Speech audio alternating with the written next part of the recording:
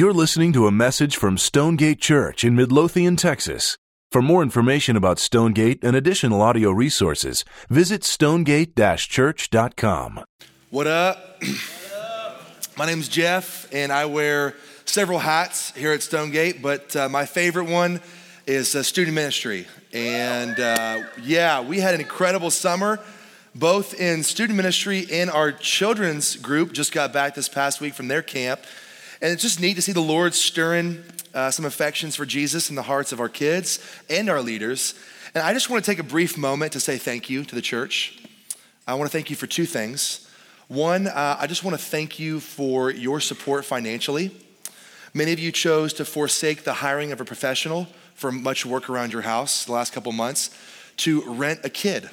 And you rented a kid to help support them to go to camp. And just want to say thank you to you. And those of you that also help support many of our students through donations, through scholarships, to give them a chance to experience God and to meet with Him in beautiful New Mexico. I just want to say thank you for that. Thanks for your sacrifice and your willingness to see something that wasn't already there that you saw the Lord could do. And we just want to say that we're grateful for you in that. I know Lauren, who's doing a phenomenal job in our children's ministry, she and I both just want to say thanks. And secondly, I want to thank you for your prayers. Thank you for asking God to do what only He can do. We've seen a neat work of the Lord, and we couldn't be more jacked, couldn't be more juiced, couldn't be more excited and thrilled about all the Lord is doing right now to prepare them for a new school year, to be unashamed of who He is in their schools. And so thank you for praying for us in that. We don't want to separate ourselves from the church. The youth ministry isn't in some corner eating their hair, doing something different than what the rest of the body is doing. Sometimes we do eat hair, but I'll say this. We want to make disciples of Jesus. We want to see students meet Jesus and mature in Jesus, and your support in that goes a long way, and we're grateful. So let's pray this morning. Father, I thank you for a chance to communicate your word. I thank you that we can hear it and receive it and read it and proclaim it in freedom this morning. I just pray that we would soak up all that you have for us as a church, as your bride. We eagerly await what you want to do in our hearts this morning. Pray that you would produce fruit in us, knowing that the work of producing means to prune. That's not always easy. But I pray that we would endure for the sake of sanctification. And then as Jimmy prayed earlier, we would leave this place looking a little different than when we first walked in. So this morning's about you, Jesus. I pray in your name, amen. We've been in a series the last month on the book of Psalms, and it has been so refreshing, hasn't it? Just to delve into just the depths and the emotions of the artists and the authors behind these praises. The Psalms are brutally honest. I love that about the Psalms. There's more humanity, there's more raw honesty and pure emotion in these 150 Psalms than any song that some artist or musician has ever produced. Out of these 150, a third of them are what we call laments. That's 50 Psalms. A lament is simply a passionate expression of grief or sorrow. If you're feeling anything this morning, anything at all, you can rest assured that the Psalms are talking about it. And let that in and of itself be proof that God is not out of touch with the 21st century, that God is not out of touch with His people. At Stonegate, God is not out of touch with us this morning. Let that be one of our greatest apologetics against the very idea of deism, which teaches that there is a God who is out there. He's just purposefully disconnected Himself from creation. That's not the case. At the core of this book, the Psalms help all of us to identify our emotions. But here's what it does, even more so. In many ways, it challenges us to lean against the natural instincts, to lean against the flesh, to go against what emotion would tell us, to go against the grain of the culture. They challenge us in the midst of raw authenticity to lean away from ourselves and what we think we can do, and instead lean into God and the goodness of who he is, the goodness of his promises. God essentially gives us Psalms so that we can give them back to him. He's saying this: I want to teach you how to praise me. That's what the Psalms are. I mean, the truest Hebrew definition we have of Psalms is actually praises. The Psalms have been a prayer book and a praise book for the church for centuries. And as we embrace them, know this: we join a vast company of people who have lifted up their own psalms to the Lord, who have treasured these psalms, kings and peasants, prophets and priests and apostles and martyrs, nuns and reformers and executives and housekeepers, the educated, the uneducated, husbands and wives, fathers and mothers, sons and daughters. For all of them, for all of us in this room, and for a host of others, the Psalms have literally been a breath of life. 2 Timothy 3:16 says that all scripture is inspired by God. That word inspired means to be breathed out. The very words of God, the breath of God. And if all the Bible is breathed out by God, that means this inspiration includes the Psalms. So think about that for a second. When you think about the words of God, know that the Psalms are just as inspired as the books of the Gospel to John, the letter to the Romans, or Revelation. So we'll be in Psalm chapter 40, first 5 verses together. 10 years, 5 months, and 3 days ago, it was February 28th, 2006.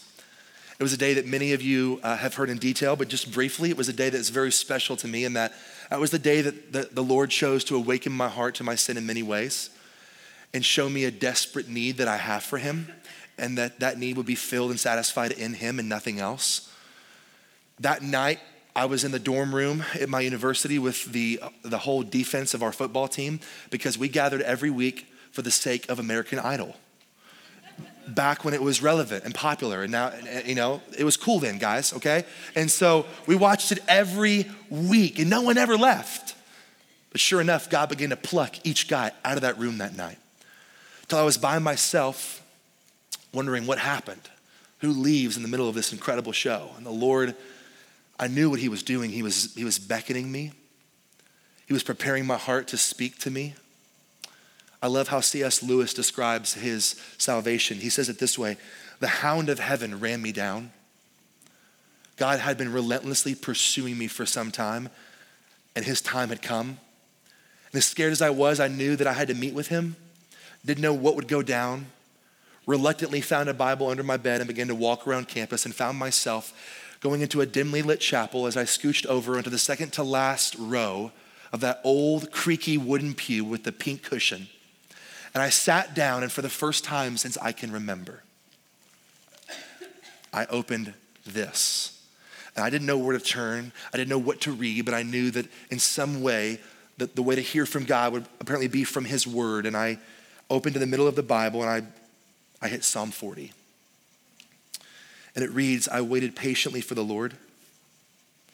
He inclined to me, or he turned to me, and he heard my cry.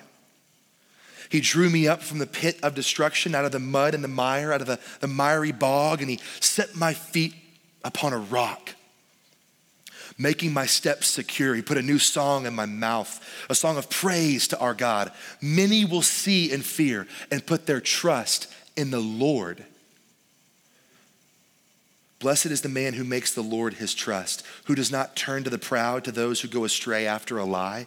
You have multiplied, O Lord my God, your wondrous deeds and your thoughts toward us. None can compare with you. I will proclaim and tell of them, yet they are more than can be told. Man, this passage was one of many the Lord used that night to rescue my heart. I got up what I thought had been 30 minutes to find I had spent 3 hours with the King, and I walked out of that room in tears knowing that I was a different person. And as much as I read this passage and I think about the idea of a pit and just the messianic prophecy we have in Jesus in these verses, and especially in verses 6-9, we could read on and talk about in the most evangelistic way how Jesus is at the center of this passage. But essentially, in any psalm, you're gonna have sermons within a sermon. So to help hone our understanding in all these verses in a psalm, we pick a spot in the canopy of the forest that is this passage, and we go straight to the underbrush. And in verse 1, David says, I waited patiently for the Lord. David, who wrote this psalm, indicates that a period of waiting has passed. We see that this period has ended, considering he used the past participle waited. I had waited for the Lord. It goes on to show us that this period of waiting is indeed over, since the Lord clearly intervened and lifted him out of the pit, out of the destruction. So obviously his period has ended. And so seemingly, David has tied a beautiful bow around this idea that in his temporary period of waiting, the Lord heard his prayers, answered them, and delivered him. However, here's the troubling thing for many of us, because that's the direction I almost went this morning. God is our deliverer. He is our rock and our fortress and our refuge and our salvation. But I think for many of us in this room, we're still in a period of waiting, and that's not always the case. That the Lord delivers us immediately, that the Lord delivers us in our own timing, or that our period of waiting will ever end. Especially for those of you in this room right now who find yourself in a very difficult period of waiting. Some of you in this room have been wronged. Others of you have wronged others, and both parties and or the other party is in a period of angst and waiting for reconciliation to occur, whether it's a marriage or a friendship or with a coworker, and that period of waiting is still going on. We are aware that some of you in this room are waiting for a job. You know, it's an awesome desire for the Lord to place, an awesome thing for the Lord to place that desire in our hearts to work, both men and or women, to want to provide, to put our hands to the plow, to work for what we have. But it's difficult when you find ourselves in a period of waiting, and that hasn't happened. And others of you in this room are waiting for a spouse. What a beautiful desire the Lord has placed in your heart to glorify him through the beautiful picture of marriage. But you find yourself waiting and asking, why am I still in this period? Others are waiting to hear that you're pregnant, that you're expecting a child. And for those of you who are in that period, we mourn with you. We want to walk with you, but more than anything, we want to wait with you in that period. The minority in this room are rightfully awaiting a period when justice will prevail. Or anyone in this room who has a desire of some kind that has not yet been met. You're finding yourself waiting, and part of waiting is this constant, conscious hardship. David Mathis, author and pastor, describes it this way. We taste the bitter pill of patience, and we feel it slither ever so slowly down our throat. It's not patience when we're unaware of the waiting. And so when we feel the burn of the pill, we need divine promises in store and a plan of attack. So this morning, our plan of attack will essentially be to answer one question. What does it look like to wait on the Lord? And there's really two things we're gonna look at to answer that question this morning. And the first thing is this, to remember. To remember what? To remember that you're not alone. That as you wait, tell yourself again and again, you've not been singled out. The idea of waiting is not some foreign concept to the people of God.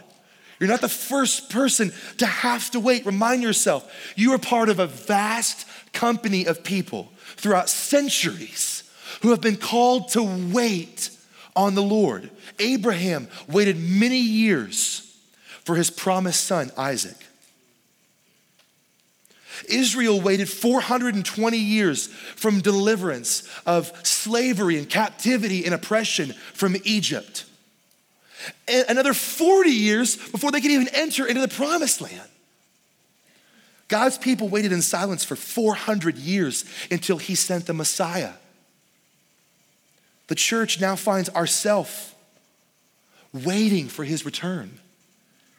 Together across the world, the body of Christ literally groans as we eagerly expect and await his return for the final redemption of all things, for a new heaven and a new earth.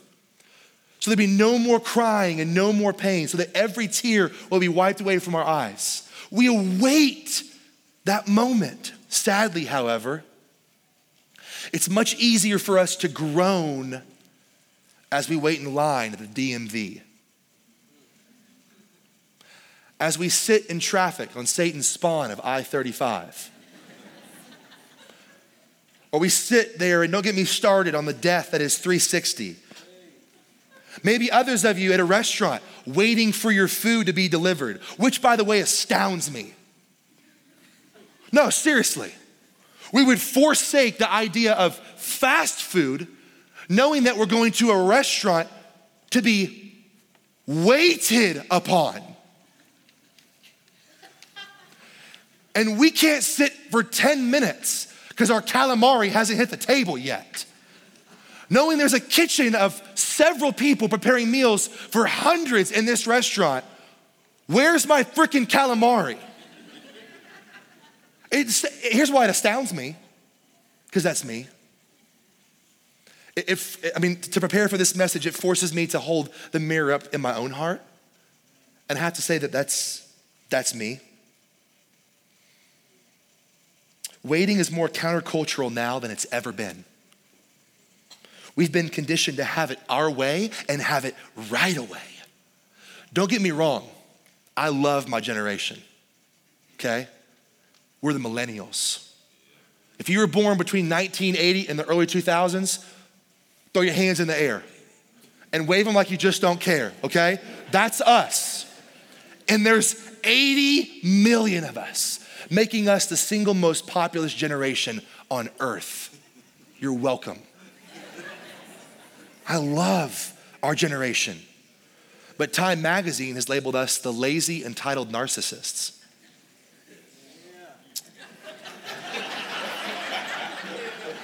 I think I heard an amen from a baby boomer.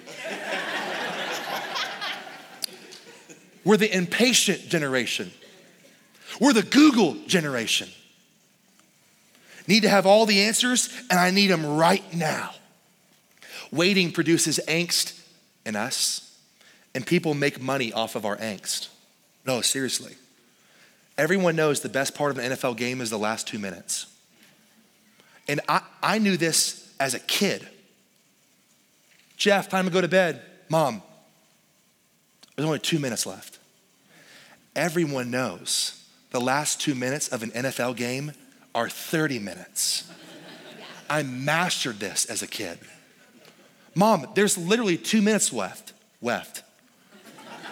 Okay, honey, fine. Finish the game, go to bed. Yes, ma'am. 15 minutes in, father's voice. Hey, your mother said go to bed. What are you doing? Dad, there's 1 minute left. Look, there's 58 seconds. All right, fine. Finish it, go to bed. It's at least 15 more minutes.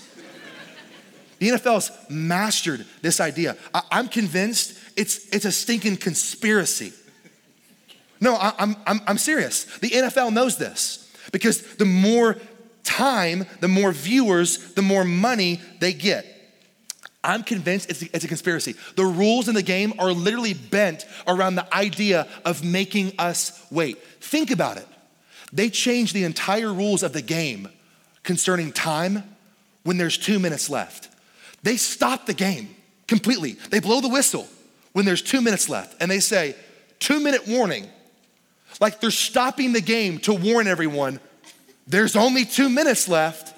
And so we'll let this idea sink in so you're aware the game's almost over. Let's go to commercial for 5 minutes. And when you come back, they have ways of prolonging it. They change the rules. When the ball goes out of bounds, time stops. Commercial. You get a first down, time stops. First down, we have to stop the time.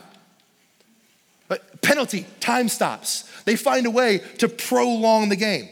They'll drag that sucker out, forcing every single one of us to wait in angst to find out who wins. It's genius. But you know who beat them to the punch? Who does it even better? Game shows. Oh, it's genius. The best part of a game show is the end. It's where they give away the most money. But before you can even get to what they deem the bonus round, here's what it sounds like. And now, Jimmy will have a chance to win $500,000. The whole game is like $5, $10, 50. Last round, chance 1 in a million. $500,000, you're like glued to the TV. Oh my goodness. You know, it's producing angst. Here we go, right after these messages, right? And they produce that idea of waiting in you before it gets to the end. Wheel of Fortune, Jeopardy, they all do this. Whatever the case, we can acknowledge waiting is difficult because it produces angst, but we're not alone in our waiting. God hasn't left us to go do something else that's more important. He's not merely some transcendent God who sits enthroned above the circle of the earth, all the while laughing at our earthly mistakes. Instead, God is very near to us in our waiting, and he provides for us all that we need to be able to wait. So remember that you're not alone in your waiting, and remember that waiting is active. Usually our view of waiting is something to do with the doctor's office. We see it as a meaningless space of time. Like a man stuck on some uncomfortable chair and the only option he has for 30 minutes is to scroll through Home and Garden magazine. That's how many of us view this, right? Paul, my father-in-law, if you're listening, who's a surgeon, I don't think you're a waste of time, but your waiting room is. Our waiting on God shouldn't be understand this way though. See, the sort of waiting to which we're called to by God is not inactivity. Paul Tripp describes it this way. The waiting to which we're called is positive, purposeful, and spiritual. Older translations of God's word would render the phrase, I waited patiently, in the literal Hebrew, which would actually translate this way. In my waiting, I waited. In other words, everyone endures periods of waiting, but not everyone truly waits. Everyone endures periods of waiting, but not everyone truly waits. John Calvin, famous theologian, 16th century reformer, commented on the original translation, and he noted this. It literally means to have a vehement desire to be patient. Picture that for a moment. How would a vehement desire to be patient play out when you're at the DMV? I'm sure we all have vehement desires of some sort at that place, but to channel those desires in this way would most certainly be countercultural. Sir, here's your ticket. Your name should be called within 2 or 3 hours. A vehement desire. Thanks, Lord. Hey, man, we're waiting together. Like, what does that look like? That's so countercultural. That goes against the grain of the flesh. But Scripture is telling us there is a way to wait that honors the Lord. And it goes against the grain of the culture. Paul Tripp goes on to describe active waiting in this way. To be called to wait is to be called to the activity of remembering. Remembering who God is. To be called to wait is to be called to the activity of worship. Worshiping God for his presence, his wisdom, his power, his love, and his grace. To the activity of serving, looking for ways to lovingly assist and encourage others who are also being called to wait.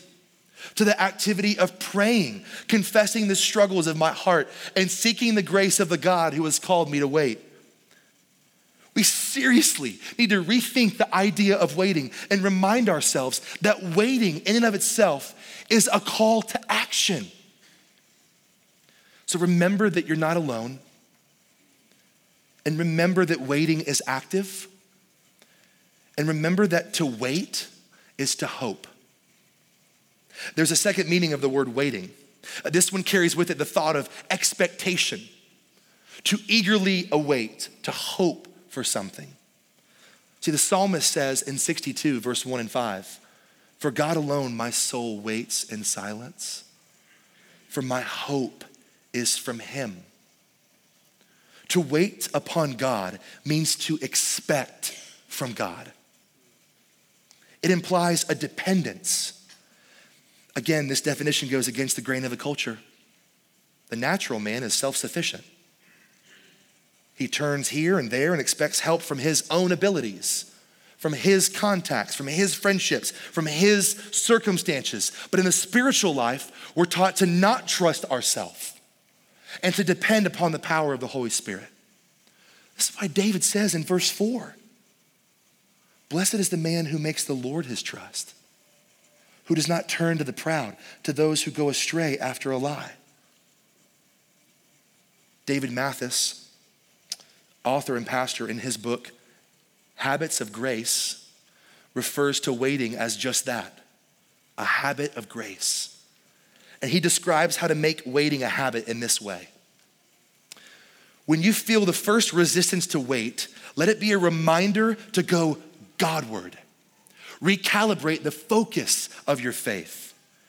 Move the weight of the trust off yourself where it keeps gravitating back, and consciously reorient on God. Faith feeds hope.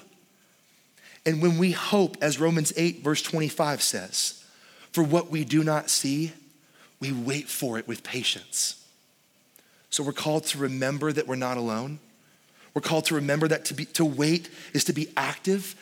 And we're called to remember that to wait is to hope. So we're called to remember, but we're also called to rejoice. Rejoice in what? Rejoice in your lack of control. You know you're waiting on the Lord when you realize everything you know you need to do will not fix the situation. You see, the beauty of waiting is that it forces us to hold up the mirror of powerlessness. It forces you to look at yourself and have to admit that you're powerless. That's what waiting does. That's what it produces in us. I've never felt more powerless in waiting than when I was 10 years old. So there comes a time in every boy's life where he has to graduate and become a man. And that coming of age moment for me was when I went from riding roller coasters to riding roller coasters that go upside down. So there's a big difference to a 10-year-old. And I'll never forget, I was at Six Flags. It was the Shockwave. Simple, right? You go up, you go down, you go flip twice, and you're done. But the idea of going upside down is just so fearful the first time. Theme parks, they've locked in to wooing you with this idea of waiting to produce fear in you. Prime example. Every single roller coaster that goes up never shoots up. You know what it does? You hear the noise of death. For what seems to be 30 minutes as you look over Everest to your left and Kilimanjaro to your right, all the while being held down by a thin lap band. So comforting. I'll never forget the first time I rode it. He told me this. My friend said, there's no way to experience this moment unless you ride it in the front seat. Please. I got in the front seat. I put that thing down. So I looked down and I realized that thin lap bar doesn't seem too comforting to me. I mean, there's like a couple inches off my thigh. And if you're like me, you want that band in the deep recesses of your femur. So I do what any natural human would do. I push the band down. It opens. My reaction precisely. I'm frozen in fear. My larynx went into my stomach. I can't speak. My friend is spitting at somebody over the edge of the car next to him. I start judo chopping his neck to get his attention. He looks over, he freezes. We scream in octaves that men should not scream in.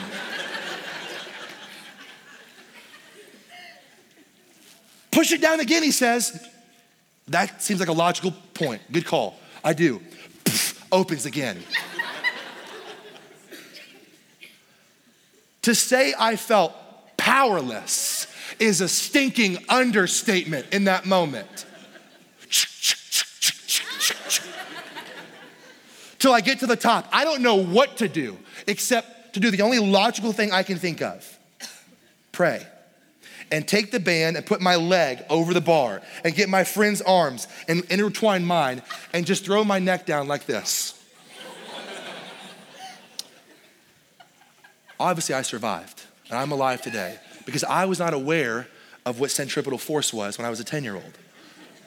But I can tell you that waiting in that moment made me feel powerless. I think one of the most beautiful pictures we have in scripture of this is found with 3 guys with the modern names of Shadrach, Meshach, and Abednego. These brothers were in Daniel chapter 3, and you see a picture of this very real tension that occurs of how you feel powerless in the midst of waiting. In the face of that tension that is that feeling, they chose to go against their instincts. They chose to go against the grain of the culture, of the rest of the country. They chose to go against the grain of their flesh. And they chose to actively put their trust in God and wait on the Lord. They even said, if our waiting does not deliver us from the fire, we will continue to wait on him. They knew full well that waiting on the Lord meant losing all control to the point of death. We'll be thrown into a furnace and we'll be completely dependent on the Lord. This is what they're saying. Even the guys that bound them together, that were to go throw them into the furnace, it was so hot, they died just throwing them in the furnace. And up until the last moment, they've had every opportunity to get out of waiting if they would just rely on their own words and the truth that the culture told them would set them free. But in that moment, they chose to wait on the Lord. And of course, you know what happened. There was a 4th figure standing there in the fire. And it was Jesus who was waiting with them in the midst of it. Can our first response when we hear this story be to praise the Lord? To thank God that there exist such examples for us of men who are committed to waiting on him, to provide encouragement to us as the bride of Christ. The idea of waiting on the Lord should sharpen in all of us a deeper celebration of our lack of control. Culturally, the very idea of celebrating powerlessness doesn't make sense. But to God, it makes perfect sense. Waiting forces us to hold up that mirror of powerlessness, and that's a beautiful weapon in God's arsenal. Waiting is one of God's best tools to prune his people. And if you think about the idea of what it means to prune and to sharpen and to cultivate, it's not an easy process, but it's one of his best tools to get us where he wants us to be. So let's rejoice in our lack of control, and let's rejoice in God's commitment to grace, to celebrate the truth that God is committed to this work of grace. As you find yourself waiting, reflect on how deeply broken the world that surrounds you truly is, and reflect in that world how pervasive your own struggle with sin is. Just sit on that for a moment. Now celebrate the fact that God is committed in countless ways, large and small, in which his grace is at work to accomplish his purposes in all of us. Paul Tripp says it this way. He says, when it comes to the ongoing work of grace, God is a dissatisfied redeemer. He won't forsake the work of his hands until all has been fully restored. He'll exercise his power in whatever way is necessary so that we can be finally and fully redeemed from this broken world and delivered from the sin that's held us fast. celebrate the fact that God won't forsake the process of grace in our life. He won't neglect the working out of that in us. He simply loves us too much to exchange those temporary gratifications for eternal glory. Charles Spurgeon, Prince of Preachers in England, he put it this way: those who have been most mighty in prayer have sometimes had to wait for the answers of their supplications. The Lord may, for the trial of thy faith and the commitment of his love, to make thee wait. So rejoice in God's commitment to grace. And finally, this morning, let's rejoice in the patience of God. See, the pain of waiting can point our hearts to the life-saving patience of God. I mean, the idea of the pit that he's lifted David out of, I'm confident the hardest place in that pit was waiting. I think the pit in and of itself was waiting. And so the pain of that process should point us to the idea that God is a saving God, the life-saving patience of God. We owe everything to his kindness. We owe everything to his patience with us, first and foremost. Romans 2 says, do you presume on the riches of his kindness and forbearance and patience, not knowing that God's kindness is meant to lead you to repentance? He was patient when the first man and woman sinned. 1 Peter 3 says, his patience waited in the days of Noah. He was patient with Abraham, patient with Israel. James 5 says he showed his patience through the prophets. And if he is patient, as Romans 9 says, even with vessels of wrath prepared for destruction, how much more has he shown his patience to us in making known the riches of his glory for the vessels of mercy, which he has prepared beforehand for glory. 1 Timothy 1 says that Jesus himself is the perfect display of God's perfect patience towards sinners. 2 Peter 3 says he is patient towards you, not wishing that you should perish, but that all should reach repentance. 2 Peter 3, we count the patience of the Lord as salvation. And we bank on his promise and all of our waiting, as 1 Corinthians 1 says, to sustain us to the end. Is that with the patience of God in mind, knowing that it was he who first waited on us, can we now rejoice in waiting for him as we await his glorious return to redeem that which is broken, to restore all things for himself, to forge a new heaven and a new earth, to wipe away every tear from our eyes, where there's no more crying and no more pain? Can we eagerly await that moment? Can we now as a bride wait on him? Spurgeon says it this way: do not beggars wait long at a fellow creature's door for some pitiful alms? And should not I be content now to linger at mercy's gate for such great boons as I'm craving? Because of Jesus, we can now confidently cling to such bold promises as the psalmist says in Psalm chapter 130. I wait for the Lord, my soul waits, and in his word I hope. My soul waits for the Lord more than watchmen for the morning. Or as the psalmist in Psalm 27, I believe that I shall look upon the goodness of the Lord in the land of the living. Wait for the Lord. Be strong and let your heart take courage. Wait for the Lord. Or as the psalmist in chapter 37, wait for the Lord and keep his way. Or as Isaiah chapter 30, verse 18, therefore the Lord waits to be gracious to you, and therefore he exalts himself to show mercy to you. For the Lord is a God of justice. Blessed are all those who wait for him. Or Lamentations chapter 3, the Lord is good to those who wait for him, to the soul who earnestly seeks him.